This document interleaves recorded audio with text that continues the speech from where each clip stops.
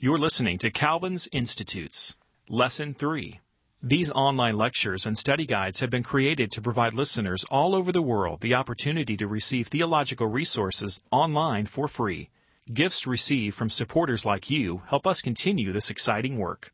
Please partner with us so that millions all over the world can continue to receive and share in the life-changing message of the gospel. Click on the Give Now button on our homepage. That's worldwide-classroom.com. Thanks for your support. Well, good morning, everybody. Snowy morning. And we are now at Lesson 3 in our study of Calvin's Institutes of the Christian Religion. Lesson 3, Knowledge of God, Scripture. Before I come to the prayer, let me just summarize briefly the first 5 chapters that we have looked at so far. Those chapters, Calvin tells us that God has not left himself without a witness. It's a twofold witness that he has placed within every person. It's there, it's instinctive, it's ineradicable. That witness, that twofold witness within every person, bears witness to the fact that God exists. The sensus divinitatis. There is a God of majesty who exists. And the second part of that twofold witness within us is that we know that this God is a God of holiness and righteousness. The seed of religion is there, which expresses itself in natural law or in conscience. And not only has God placed that twofold witness within every person, but God has also placed before every person a twofold witness. We see the greatness of God in the creation, whether we look up to the stars or down deep within ourselves. We see the marvels and wonders of what God has done in creation. And then as we survey the flow of history or the work of God's providence, that too is a dazzling theater, Calvin says, in which we can see both the mercy and the judgment of God. That witness is there. It remains, but it is ineffective, not because it lacks in power or in significance, but because of the blindness of our own hearts, because Adam sinned, and because we also are sinners. We constantly negate and confuse and reject the very clear witness that God has placed in us and before us in the world. That witness remains, but it serves now not to lead us to a true knowledge of God. It leads us to confusion and to superstition and to all kinds of errors. But it remains to hold us inexcusable. The witness is there, but it does not bear good fruit because of our sin. Therefore, Calvin says, there is no pure and approved religion founded upon common understanding alone. That is, through the natural revelation of God in creation. There's no true religion. And Calvin says, all excuse is cut off because the fault of dullness is within us. Well, it's a pretty bleak picture at the end of Chapter 5 of Book 1, but Calvin goes quickly to what he calls a special gift, and that is Scripture. He's going to show us how through Scripture we are able to recover the knowledge of God in creation that we would have seen through creation itself if Adam had not sinned. Okay, that's a kind of quick review of the 5 books, we come to Scripture, and we come to a prayer from Calvin related to Scripture that we will use this morning as we study this topic. Let's pray. Almighty God, Thou showest Thy glory for us to see, not only in heaven and earth, but also in the law, the prophets, and the gospel, and hast so intimately revealed Thyself in Thine only begotten Son that we cannot excuse ourselves out of ignorance. Grant that we may advance in this teaching, wherewith Thou so kindly invitest us to Thyself, and may thus steadfastly cleave to Thee, that no errors of the world may lead us astray, but may stand firmly fixed in Thy word, which cannot deceive us, at last reaching heavenly blessedness, that we may enjoy Thy glory face to face, conform completely to Thee. In Christ Jesus our Lord. Amen. Calvin will now introduce the doctrine of Scripture, when and where it begins to function in his theology. Now, you might say, well, Calvin has been quoting Scripture all along, and that's true, but he's been using it incidentally and illustratively, I would say, because prior to this point, the knowledge of God that he's talking about is not the knowledge of God through Scripture, but the knowledge of God that would have been available to us in the creation if Adam had not sinned. But that ways flows now. It's there to hold us inexcusable, but it does not give to any person a true understanding of who God is. And so Scripture now is introduced in chapter 6 as a better means, Calvin calls it, another and better help, special gift, a more direct and certain mark.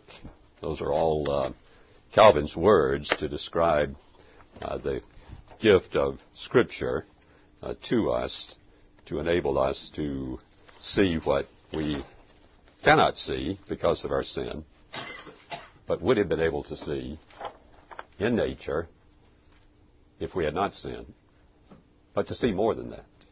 Scripture does not enable us just to see what would have been available to us in the general revelation, but tells us that and tells us more.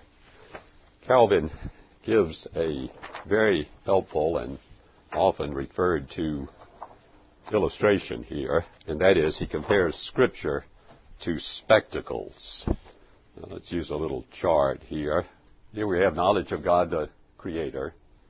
Here is us, and we can't gain access to this now because of our sin.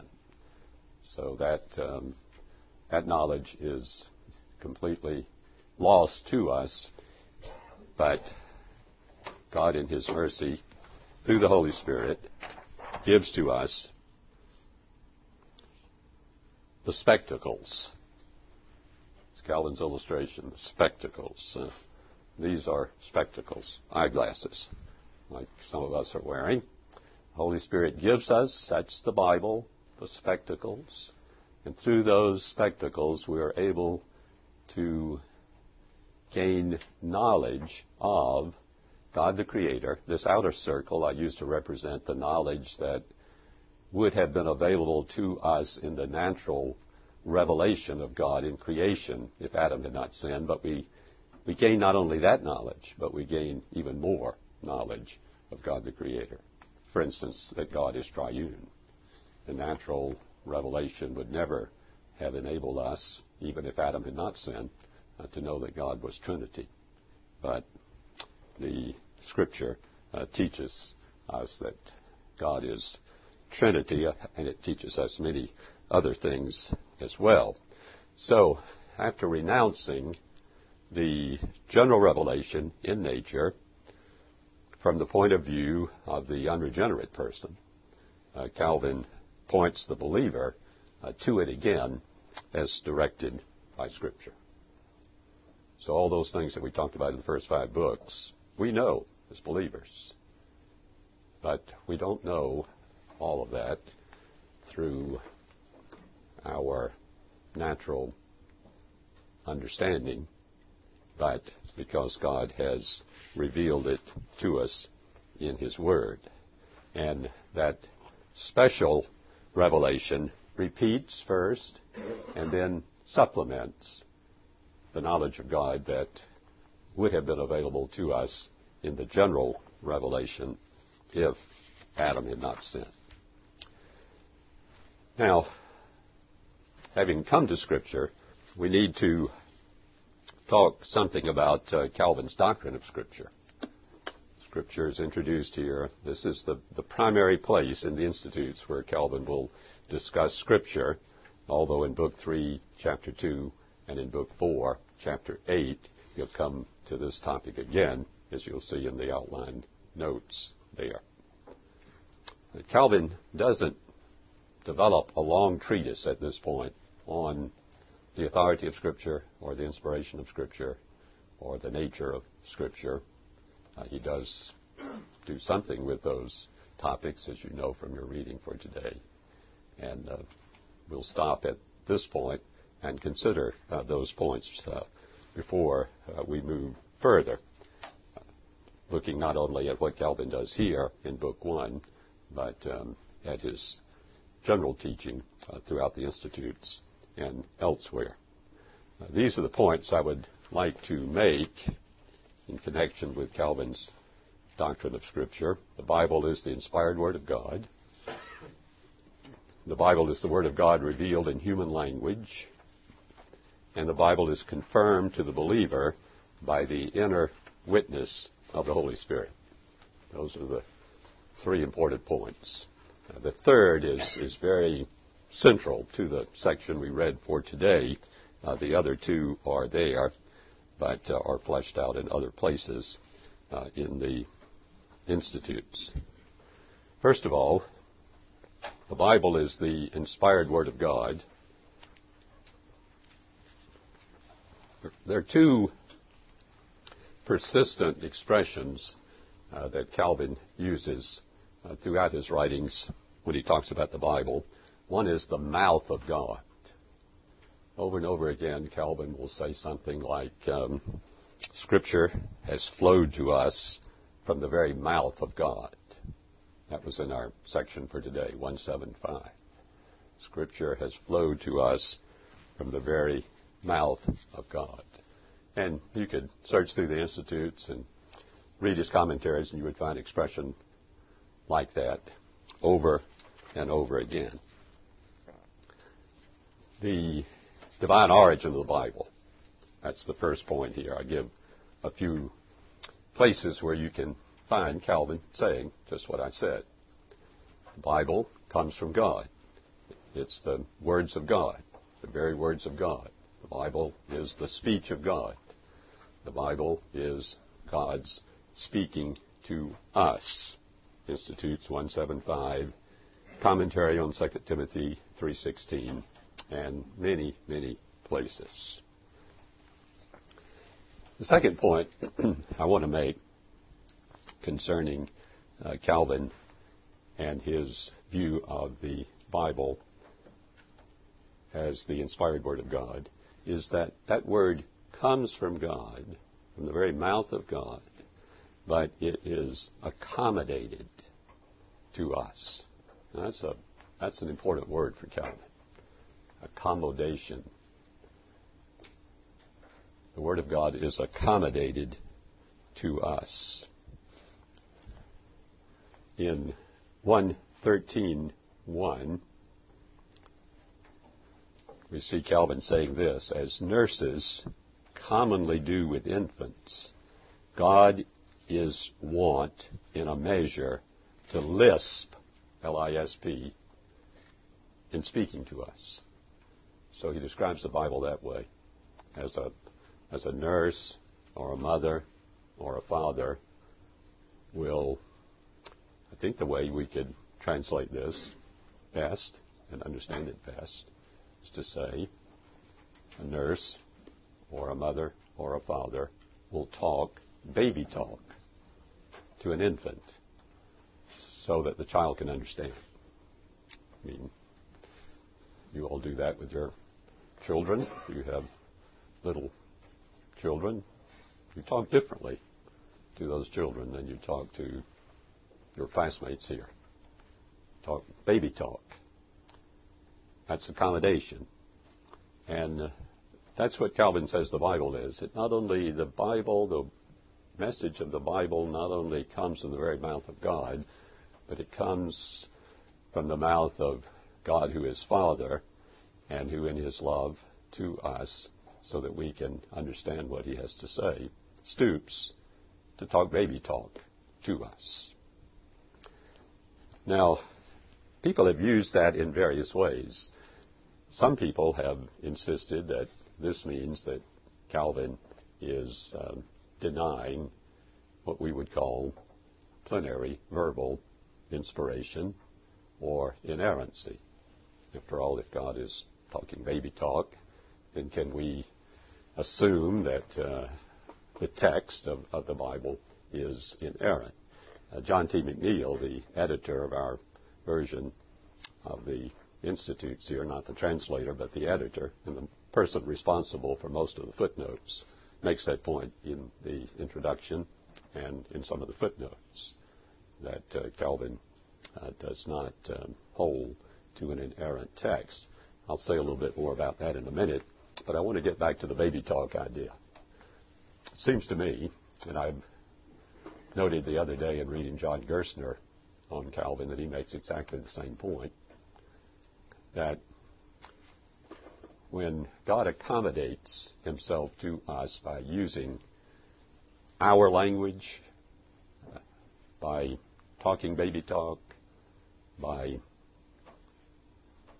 putting in the Bible things like stories and illustrations and parables and poems and things like that, that's baby talk, that does not necessarily imply an errant text. It is baby talk, but it is God's baby talk. And God's baby talk doesn't deceive. It helps us to understand. So I don't really see the linkage between accommodation and errancy. It seems to me that baby talk can be errant or inerrant, depending on the person who is doing the baby talking. And when God lisps, or when God speaks baby talk to us, God is perfectly capable of knowing how to do that in a way that puts forth truth, pure truth, and doesn't lead us astray and doesn't deceive us. So it's a wonderful image, I think, of the Bible. And Calvin will often use it because, we'll read in the Bible things about God walking, God having hands, arms, and so on. And that's accommodation, Calvin says. We don't think that God actually walks on 2 feet, but that helps us to understand. That's God's coming down to our level and communicating to us in a way that we can understand. And God does that because He is concerned about us. He loves us. Somewhere, I think it's in his commentary on Romans, Calvin takes this idea of accommodation another step, and he says, if we love the people to whom we minister, we will do the same thing. We will accommodate our understanding to the level that they can appreciate it and receive it. You see, it's totally possible for a seminary student to go out and preach or teach in a way that nobody will have the slightest idea what you're talking about. Unless you take the knowledge that you gain here and through the hard work of accommodation, make that accessible to the level of the of the people to whom you minister. It doesn't mean they're not smart people, but we learn our own vocabulary and we have our own way of saying things and our own terminology. And unless we are able to express that in a way that others can grasp, we'll fail in our communication. So God accommodates, and we should accommodate also. Bible is the inspired Word of God. Comes from the mouth of God. It is accommodated to our capacity. And let me just make another point here. Our second point, the Bible is the Word of God revealed in human language. Now, Calvin is certainly aware of the fact that the Bible comes from the very mouth of God. It is the words of God. But Calvin knows, too, that it comes through human beings. It's revealed in human language. Calvin himself is very, very much aware of this as a student of humanism, language. He senses the different styles between the different biblical writers, much more than I do. He can speak about the style of Isaiah and the style of another Old Testament writer and compare those, some better than others. That doesn't affect his view of the Bible, that one writer is a more eloquent writer than another. Another might be rather crude and direct and rough in his expression, still the Word of God. That's what God wanted for that book. And another, Isaiah particularly, is a writer of high eloquence and beauty. So there are diverse styles in the Bible among Bible writers. Calvin also deals, not so much in the Institutes, but in his commentaries, with problems and apparent discrepancies in the Bible. So he's aware of the human element, not only in diverse styles, but in different ways in which the Bible and Bible writers seem to contradict themselves or not be precisely accurate. And Calvin is always aware of these problems, and he will spend considerable time in the commentaries dealing with them. There's been a lot of discussion about this. Some people think that Calvin's treatment of discrepancies shows a kind of looseness in regard to his view of the inerrancy of the Bible. In other words, even though he says the Bible is from God, it's the very words of God, when he gets down to working with the text, he finds problems and mistakes and has a kind of free use of these passages in which he denies what he has said about the inerrancy of the Scripture, or what he has implied about that in using the expression like the very Word of God. Or Calvin can also use an expression like this: the Scriptures were dictated by God to these various Bible writers. And that creates a little concern, not only for people that would deny inerrancy, but for people that would affirm it, because it seems to us to go too far. But I think when Calvin uses the language of dictation, this is Warfield's point, he is not creating a theory of inspiration, but he is stating that the product of the writing is as though it were dictated by God. It's not that God is dictating every word and the human writer has no freedom to express himself, in his own language or his own style. But God is so superintending the process of inspiration that the product that is produced on the written page is as though God dictated those words. This is how Warfield puts it. It is not unfair to urge that this language of dictation is figurative, and that what Calvin has in mind is not to insist that the mode of inspiration was dictation, but that the result is as if it were by dictation. That is, the production of a pure Word of God, free from all human admixtures. Okay, back to the problems and apparent discrepancies in the Bible. I think a fair study of all of those, I've given a list of some of the more famous ones that Calvin deals with. You can look those up in the commentaries if you're interested in following that through. But it seems to me that in every case, Calvin does attempt to harmonize, to solve the problem. And if he fails to do so, he simply says, I don't know what to do with this. Maybe somebody else does.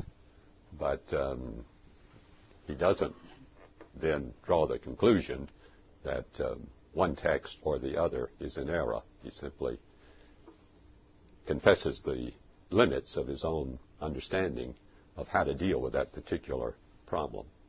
And then quite often Calvin, too, will say, well, this problem comes because of errors in the copies. So I don't see Calvin ever admitting an error in the autographs, in the original writing of Scripture. He'll either say the error comes in the process of copying, or he'll try to harmonize, or he'll say, I don't know what to do with it. But that's a confession not of an errant text, but of a limited interpreter. Okay, let me go through this next point with you, because so much discussion has come down on this. Did Calvin view the Bible as inerrant? Calvin doesn't use the word inerrant. In fact, that word is not commonly used for Scripture until 19th century, although one writer, I think, has successfully shown that some of the Westminster divines use the word inerrant for Scripture. So the word is, in English, older than the 19th century. It goes back at least to the 17th century. But the concept, we believe, goes back much further, indeed back to the Scripture itself. But some Calvin scholars have adamantly rejected this point. Bondel, he's one of the writers that I referred to earlier in the syllabus. In the first lecture, for further study, you can get his title there. Says in that book, Calvin himself never affirmed literal inspiration. Bondel uses the word literal here in the sense of inerrant or plenary verbal, literal inspiration. And then on page 160 of his book, Bondel says the authors of the books of the Bible wrote under the inspiration of the Holy Spirit.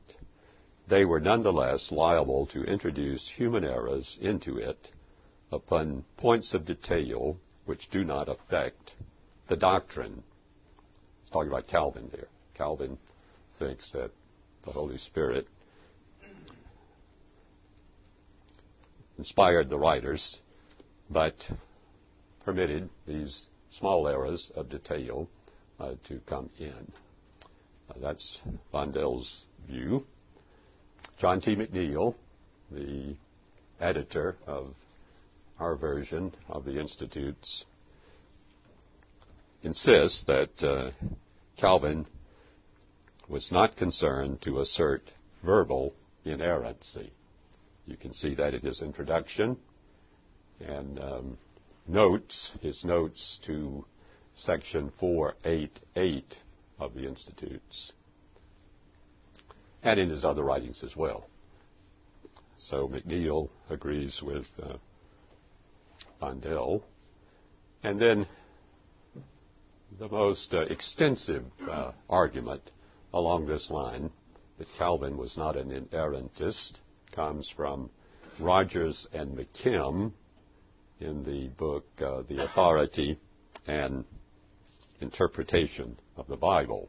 They have quite a long section, pages 89 through 116, in which they argue that Calvin did not believe in an inerrant text. Let me add one writer to that list, put a number 4 there, Alister McGrath, English writer that very highly respected by us, evangelical scholar, teaches at Oxford and writes a book about every day or two. But so much I appreciate about McGrath, but I'm afraid he's on the wrong side of this issue. And this is his book, Christian Theology, pages 180 through 181. Alister McGrath, Christian Theology, pages 180 through 181. And this is what he said. The Reformers did not see the issue of inspiration as linked with the absolute historical reliability or factual inerrancy of the biblical truths. Calvin's doctrine of accommodation implied that God revealed himself in forms tailored to the abilities of the communities which were to receive this revelation. Thus, in the case of Genesis 1, Calvin suggests that a whole series of ideas, such as the days of creation, are simply accommodated ways of speaking, a kind of divine baby talk. The development of biblical infallibility or inerrancy within Protestantism can be traced to the United States in the middle of the 19th century. He's talking about the Princeton theology there. And Rogers and McKim argue that, too, that the idea of inerrancy is a Princeton invention. There have been plenty of scholars who have countered that, John Woodbridge at Trinity primarily, and others that show that Princeton did not invent the doctrine of inerrancy. It was not created by A.A. Hodge and B.B. Warfield in their book on inspiration, but reaches back through church history. So some scholars say no, Calvin did not hold to inerrancy, but there are others that say yes, Calvin did hold to inerrancy. B.B. Warfield, in his Calvin's Doctrine of the Knowledge of God, he says on page 162 of that section of his collected works, Scripture, as given by God, is free, quote, from all error. It's Warfield. John Murray wrote a little book called Calvin's Doctrine of Scripture, in which he says that Calvin's characteristic dictum is that Scripture speaks with a veracity and authority equal to that of God speaking to us directly from heaven. Very words of God. Kenneth Conser, editor for some time of Christianity Today, and longtime professor at Trinity Seminary, wrote in Calvin and Holy Scripture, Calvin held to a rigidly orthodox verbal type of inspiration. And Ed Dowey, in a book that I referred to earlier in section lesson 1 of the syllabus, The Knowledge of God in the Theology of Calvin, says Calvin conceived the Scriptures as literally dictated by God. Dowey was one of my teachers at Princeton, and Dowey did not like the doctrine of inerrancy. Very much opposed it, felt it was destructive and harmful, and a teaching of fundamentalism, which he disliked very much.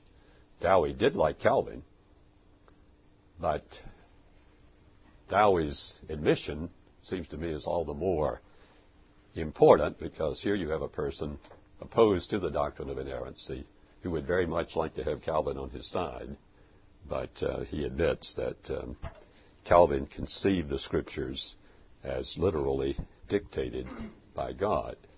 He does deal with that problem of dictation then, and decides that Warfield has the best solution to that problem, the quotation that I read to you from Warfield a few minutes ago. Dowey says this: if Calvin betrays his position at all, it is apparently assuming a priori that no errors can be allowed to reflect upon the inerrancy of the original documents. Now, unfortunately, in his second edition of his Knowledge of God in the Theology of Calvin, Dowey retracts a bit his rather strong statements that appear in the first edition concerning Calvin's view of inerrancy, largely due to the influence of John T. McNeill. Dowey worked with McNeill in producing the footnotes for the edition of the Institutes that we're using. Okay, any questions? Yes. Are those the first four authors who are against Calvin's, or who say that Calvin did not hold the view of inerrancy? What are their individual views on inerrancy? Are they all opposed to it, or are they? Yes, they would all be opposed to it. McGrath certainly holds a very high view of Scripture, but would not use the word inerrancy. Thinks the word is unnecessary and confusing and problematic. I did see an interview not long ago with John Stott in which the question was asked, what are the 5 books that have most influenced you in your life? And the first book that he named was Revelation and Inspiration by B.B. Warfield, which pleased me very much that John Stott would take Warfield as being, he says, the best writer on the doctrine of Scripture. But that puts John Stott a bit out of step with general British evangelical thought, which, like F.F. Bruce and others, which, while holding to a high view of the inspiration of Scripture, would shy away from the idea of inerrancy. Yes? Struggling with to do with McNeill's point in the introduction, where he said Calvin admits of a flaw in Paul's quote of an Old Testament passage. Yes. Do you have any thoughts on that? What Calvin does there, let's see if I have a note on that.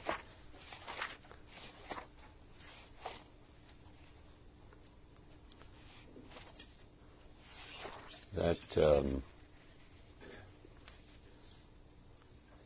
is in McNeill's introduction with a list of problems. Calvin is frank to recognize that some passages do not admit of the claim of inerrancy on the verbal level. Here it is. It's 1 Corinthians 2:9. Paul quotes Isaiah 64:4. No eye has seen, no ear has heard, no mind has conceived what God has prepared for those who love him. And this is what Calvin says about that. Two very great difficulties present themselves. The first is that the words that are here quoted by Paul do not correspond with the words of the prophet. If you look at Isaiah 64:4, it's not what it says. So is Paul misquoting? The second is that it seems as though Paul had perverted the prophet's declaration to a purpose quite foreign to his design. Second problem is Paul not only misquotes Isaiah, but misuses Isaiah. Well, pretty serious problem, it would seem. What is Calvin's solution to this? Here it is. Where shall we find a surer and more faithful interpreter than the Spirit of God of this authoritative declaration which he himself dictated to Isaiah in the exposition which he furnished by the mouth of Paul? And it's kind of a brilliant answer, I think.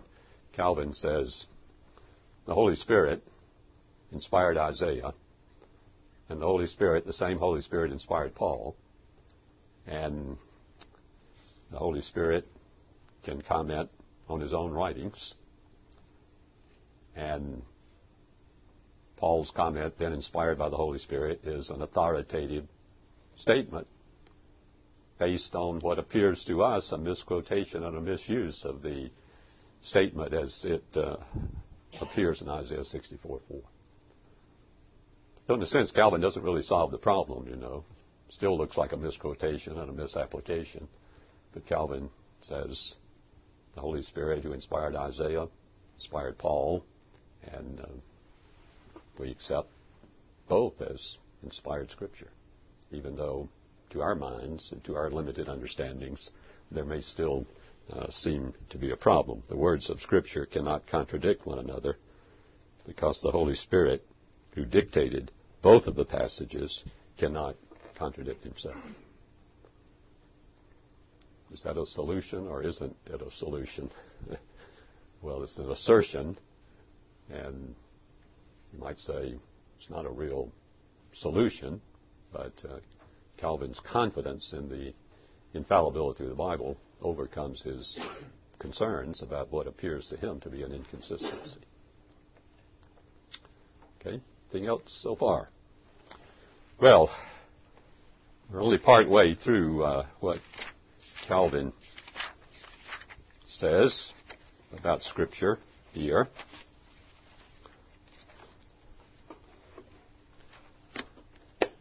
We have an inspired Scripture.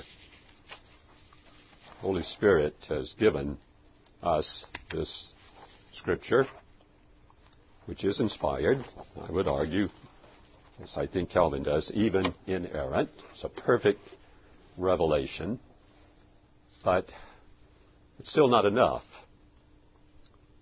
because, well, we believe that to be the Word of God. Its authority is there because it is the Word of God, but how does it become authoritative to us? How do we come to know that it's the Word of God? How do we come to believe that it's the Word of God? You see, we really have, you might say, two problems. Because of sin, we can't know God, the Creator. We're back in this condition.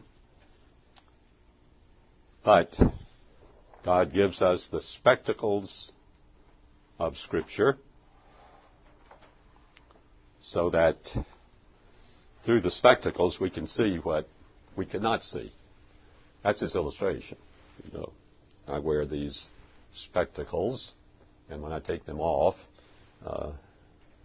I can see something. I mean, I know there are people out there, but I don't recognize any of you, and not sure how many are here, and I have no idea what that thing is on the back wall back there, because I don't see at distance very well at all.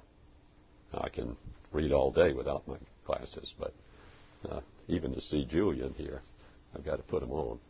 So without the spectacles of Scripture, I look out at creation and I don't see anything. I mean, I see something, but it's confused, and it doesn't help me to know what's there. But when I put these on, then everything focuses, and I see what's there. So God has given us the Scriptures so we can see. We can see that the heavens declare the glory of God, and the firmament showeth his handiwork. I should have been able to see that without the Bible, but because of my sin, I cannot see that. Could be, as Robert Frost said in one of his poems, the heavens scare me. They don't declare the glory of God, but the vast expanse and emptiness of space frightens me. Well, in a sense, that witness still active in an unregenerate heart, holding him inexcusable, because he does see that much, but doesn't see more. But you see, the problem is not only do we need an objective cure, which is the Bible, but we need to know that the Bible is the Word of God. 171, hence the Scriptures obtain full authority among believers only when men regard them as having sprung from heaven, as if there the living words of God were heard. These are the words of God. But they're going to have no force, no impact in my life until I accept that, until I believe that, until I know that. So the objective cure is the Bible, but the authority of the Bible is the question now. And Calvin says, how do we know? He will reject two ways and suggest a third way. He rejects the authority of the church. There were people that would say, certainly in Calvin's time, well, the Bible's the Word of God because the church says it's the Word of God. And Calvin disputes that. It's not the church that makes the Bible the Word of God. The church bears witness to the fact that it is the Word of God. But it's not the action of the church or the declaration of the church that gives the Bible its authority. And he also rejects the idea that we can use rational proofs. And we'll talk about how those rational proofs actually function in a few minutes. But things like Old Testament prophecies are fulfilled in the New Testament. We have all these diverse writers telling one message, setting forth one message. We have the majesty of the style of the Bible, even though there are diverse styles, but even the cruder styles of someone like Amos serves the purpose in setting forth the majestic Word of God. And other arguments for the authority of the Bible. Calvin says those play a part, but they don't come first. They have a role, but they're not primary. It's not the authority of the church. It's not from the proofs, so-called. Those persons act foolishly who wish to prove to infidels that Scripture is the Word of God. We're not going to be able to get our evidences and our arguments for the authority of Scripture and take those out and read them off to somebody and prove thereby that the Scripture is the Word of God. So the objective cure is there, but there needs to be a subjective cure as well, because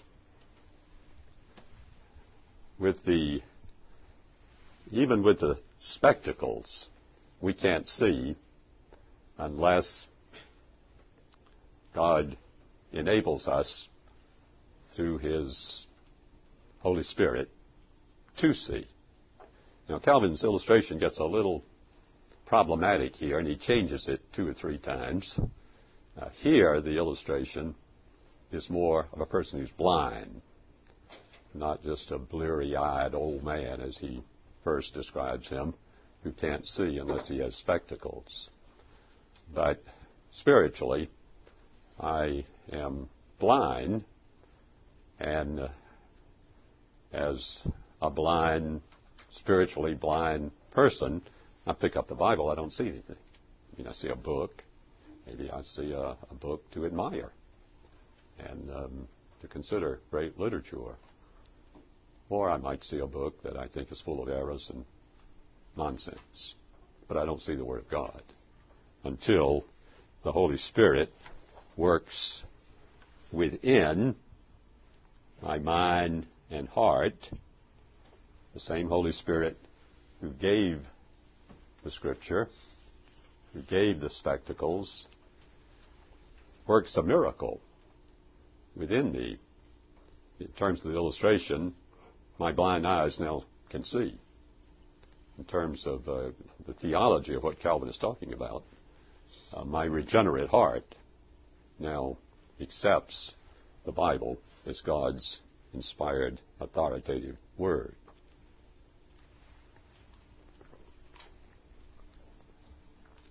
That's the subjective cure.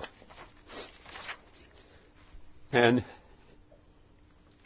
here are the famous passages. 172, Scripture exhibits fully as clear evidence of its own truth as white and black things do of their color, or sweet and bitter things do of their taste. How do we know that the Bible is the Word of God? We know the Bible is the Word of God because it impresses us as the Word of God. Just as when we taste something sweet, we know it's sweet. Taste something bitter, we know it's bitter. We read the Bible, and we know it's the Word of God. 174, the same Spirit who has spoken through the mouths of the prophets must penetrate into our hearts to persuade us that they faithfully proclaimed what had been divinely commanded. Here's the Holy Spirit speaking through the mouths of the prophets right here. Here's the Holy Spirit penetrating into our hearts. Same Holy Spirit who spoke through the mouths of the prophets penetrates into our hearts to persuade us that these books faithfully proclaim what had been divinely commanded. And 175, Scripture is, here's the important term, self-authenticated. Scripture is self-authenticated. It is sealed upon our hearts through the Spirit. It's 175. The French translation of that passage, done by Calvin himself, says that the Scripture carries within itself its own credentials. Same idea as self-authenticated, but a little more lively expression.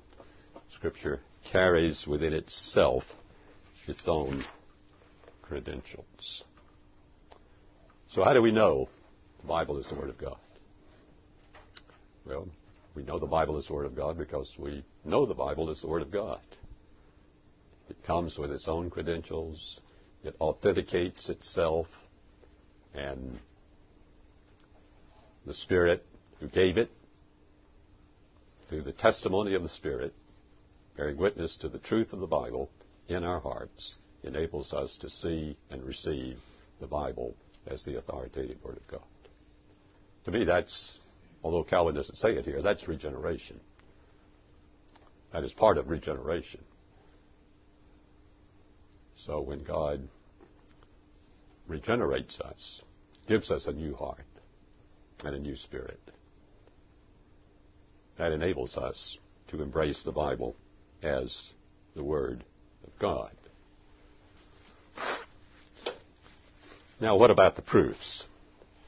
He goes on in chapter 8 to deal with what he calls sufficiently firm proofs, which confirm in the Christian the testimony of the Holy Spirit. Now, it's an important sentence. The proofs, what Warfield calls the indicia, the arguments for the authority of the Bible, are sufficiently firm, Calvin says. There might be some debate among us as to how strong they really are, but they make a point. Calvin thinks they make a strong point. But those arguments don't come first. They follow. They confirm in the Christian. So they're not ways in which we can convince the unregenerate person of the authority of the Bible. But they are ways that confirm us. They interest us. They encourage us to see that our faith is well placed. Calvin calls them secondary aids to our weakness. You know, if our faith was never fluctuating, we wouldn't need secondary aids. But we're feeble people as Christians, and sometimes our faith, as we'll see later in Calvin, can become embattled and grows very weak. And these secondary aids then come to support us.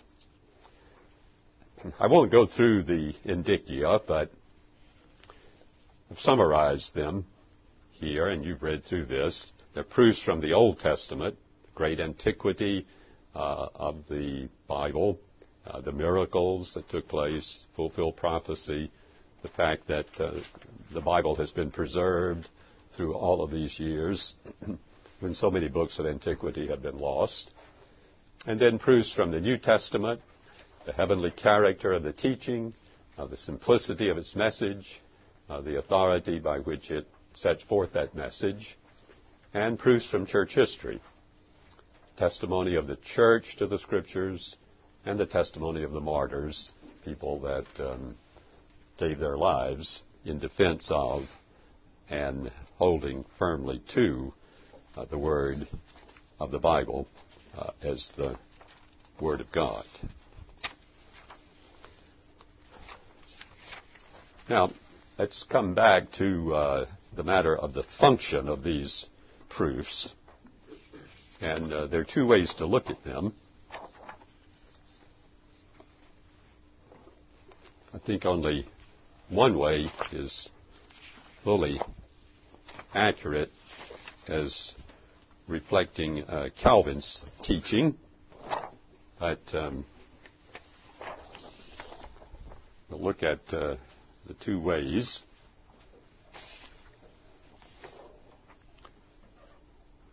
We've got Holy Spirit, who brings conviction directly. This is the Word of God. And we've got the proofs. And we could see it like this. The Holy Spirit takes those proofs and uses those proofs to produce conviction. That's the view Dr. Warfield held and very much wanted to find in Calvin. The other way of seeing it is like this.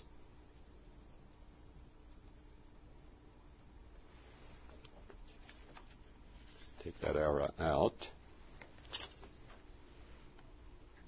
The Holy Spirit produces conviction. Sweet things taste sweet. The Bible is the Word of God. And those proofs then follow conviction as secondary aids to our feebleness, backing up and supporting what we have already learned directly through the witness of the Holy Spirit. Warfield argued that the Holy Spirit illumines by means of the proofs, but I think even Warfield recognizes that he's not really sure about this. This is what he says. Calvin speaks of the ineffectiveness of the indicia in producing sound faith in the unbeliever, and of their value as corroborations to the believer. And his language would sometimes seem to suggest that therefore it were just as well not to employ them until after faith had formed itself under the testimony of the Holy Spirit. Of their part in forming faith under the operation of the testimony of the Spirit, he does not appear explicitly to speak. So I think Warfield recognizes that even though he would very much like to see this as Calvin's program, that Calvin doesn't explicitly say that. In fact, it seems to me that Calvin very much explicitly says this. One of the few times I've ever disagreed with B.B. Warfield, so note that. B.B. Warfield is a marvelous expositor of Calvin, and of all the writers on Calvin, ancient and modern, I still think he is the best, but at this point, I believe he missed it. The Holy Spirit illumines directly, as Dowie says, as J.I. Packer says, and the proofs are secondary aids to our feebleness. Okay, any questions about that? Yes, sir. Care to connect that with the current debate in apologetics on presuppositional versus classical apologetics? Well, it has some relation, I think, to that, although that debate, as you say, is modern form that we really can't impose on Calvin, but certainly if you're going to use that language, Calvin is a presuppositionalist here, not an evidentialist. He says the arguments come later. They can't come first. Think about this in terms of your own experience. How did you come to believe the Bible was the Word of God? Did somebody tell you that here's a prophecy in Isaiah that was fulfilled in Matthew hundreds of years later? Or did somebody tell you that the Bible was written by 40-some writers over a period of centuries, and yet has one message from beginning to end? Well, somebody might say, in fact, plenty of people say, not true. There are a lot of different messages. Of course, we think still there's one basic message, and all these different messages confirm and illustrate the one central message of the Bible, but you can get a lot of debate, as you well know, on that. I suppose I came to believe the Bible was the Word of God because my mother told me it was. It's sort of like the church. But, you know, it was more than that. The church can bear witness. Other people can say, this is the Word of God. But at some point I had to believe it for myself, not just because my mother said it was the Word of God. And I don't remember the proofs, even though I've studied those and looked at those many times, as having any formative effect in producing a conviction in me that the Bible was the Word of God. In fact, that came so early in my life, I don't know how it came. Maybe just like Calvin said, just like I learned as a child that sweet things were sweet, I believed the Bible to be authoritative because it bore witness to itself. Any reflections on that in your experience, Julia? It wasn't until in my 50s that I started reading the Bible. Mm-hmm. And then the Lord came and transformed my heart with the Holy Spirit, and as I continued to read the Bible, there was greater and greater enlightenment. Mm-hmm. Yes. So would you say it was self-authenticated in your experience? Mm-hmm. The law comes,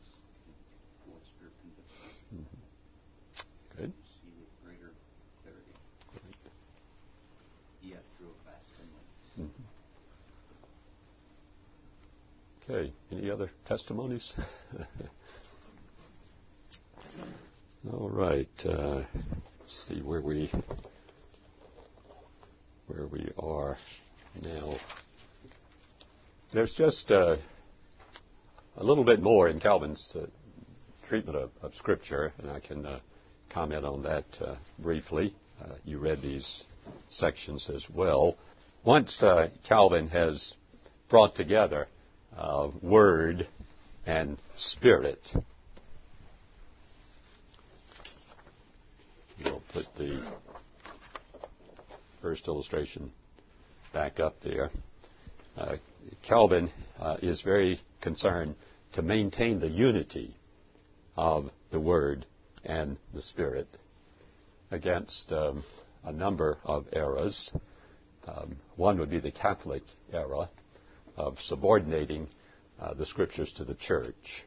So he comes back to this and says that Catholics are wrong because they downplay the role of the Spirit in illumination by subordinating the Scriptures to the Church. He's already dealt with that, and we'll deal with it again much later in the Institutes in Book 4. The work of the Spirit in inspiration, that's here, and the work of the Spirit in illumination, that's here, or both works of the Spirit. It's not enough just to say that we accept the Bible because the Church says that it is the Bible. We have within us the same Holy Spirit who gave the Scripture, now opening our eyes to see the truth of the Scripture. But the other era that Calvin is concerned about, and particularly in this closing section, chapter 9, is the era from people he calls fanatics who elevate the Spirit over the Scriptures.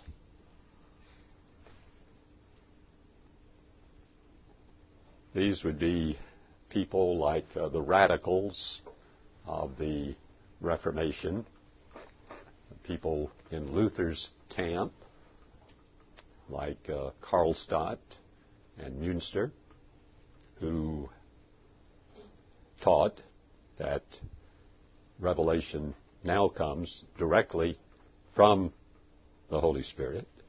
Luther and Karlstadt had a great debate on this topic. That was when Luther said that Karlstadt had swallowed the Holy Spirit, feathers and all, with allusion to the dove, because of Karlstadt's insistence that it is the Word of the Holy Spirit directly that is the Word of God. Calvin says these people are so enamored of the Spirit that they saw little need for the written Word. So his concern here is to hold together the Spirit and the Word. Calvin said, and so these rascals, his language is beginning to heat up a bit here, and will continue to do so, tear apart those things which the prophet joined together with an inviolable bond.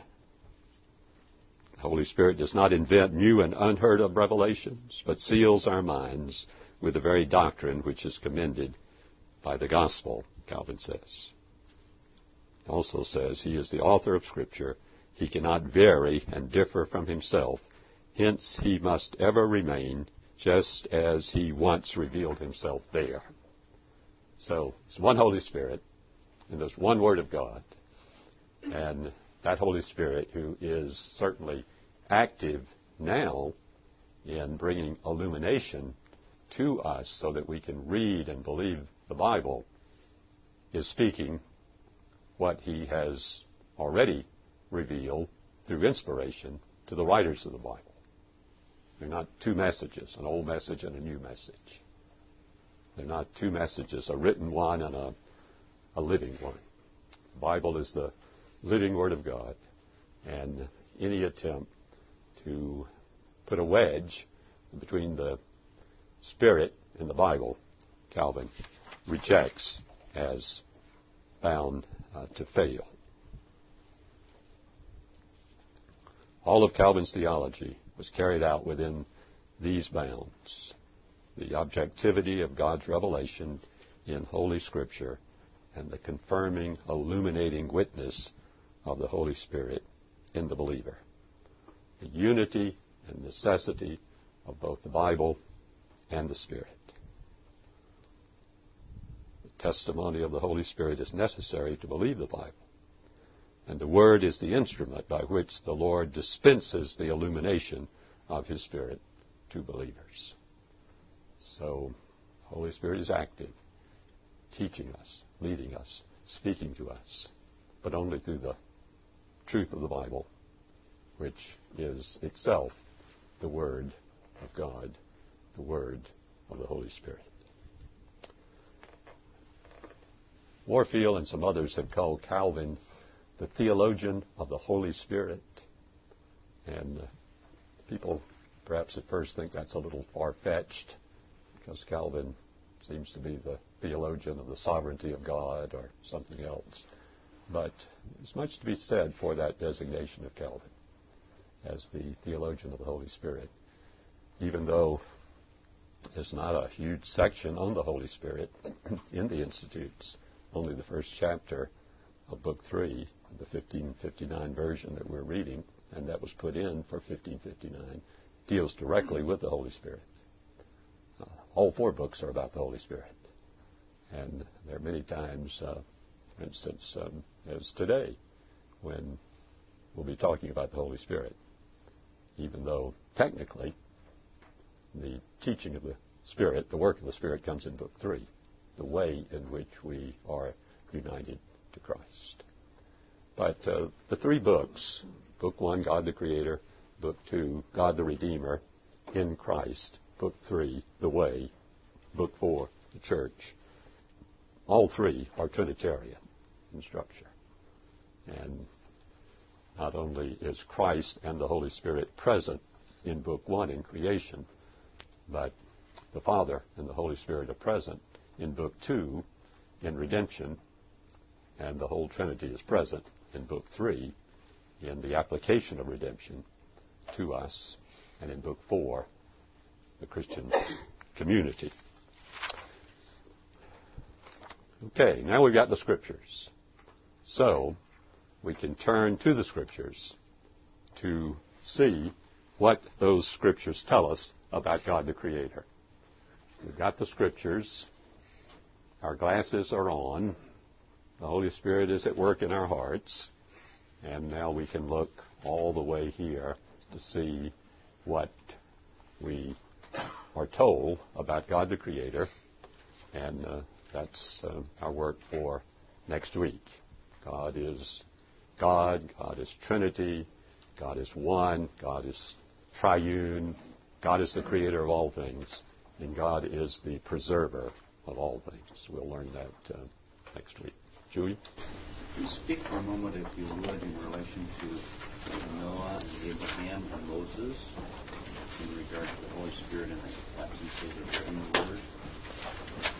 Yes, before there is a written word in Calvin, in the Westminster Confession, God was speaking in various ways to these people. And there you might say the work of revelation and illumination was together. But God determined to put that revelation in written form at a certain point in history for us, so that we could have the whole message of the Bible. You still have the work of the Spirit in producing it and in illumination, but those two are not simultaneous now. The Bible is there first, and then I pick it up. I'm illuminated by the Spirit. So God was always speaking, but in divers ways and at sundry times, according to the Westminster Confession. Okay, thank you. Thanks for listening to this worldwide classroom lecture from Covenant Theological Seminary. Sensing a call from God to serve in ministry? Visit covenantseminary.edu. Check out our degree programs and the many other distinctives that make Covenant Seminary a place committed to equipping you for a lifetime of ministry. That's covenantseminary.edu.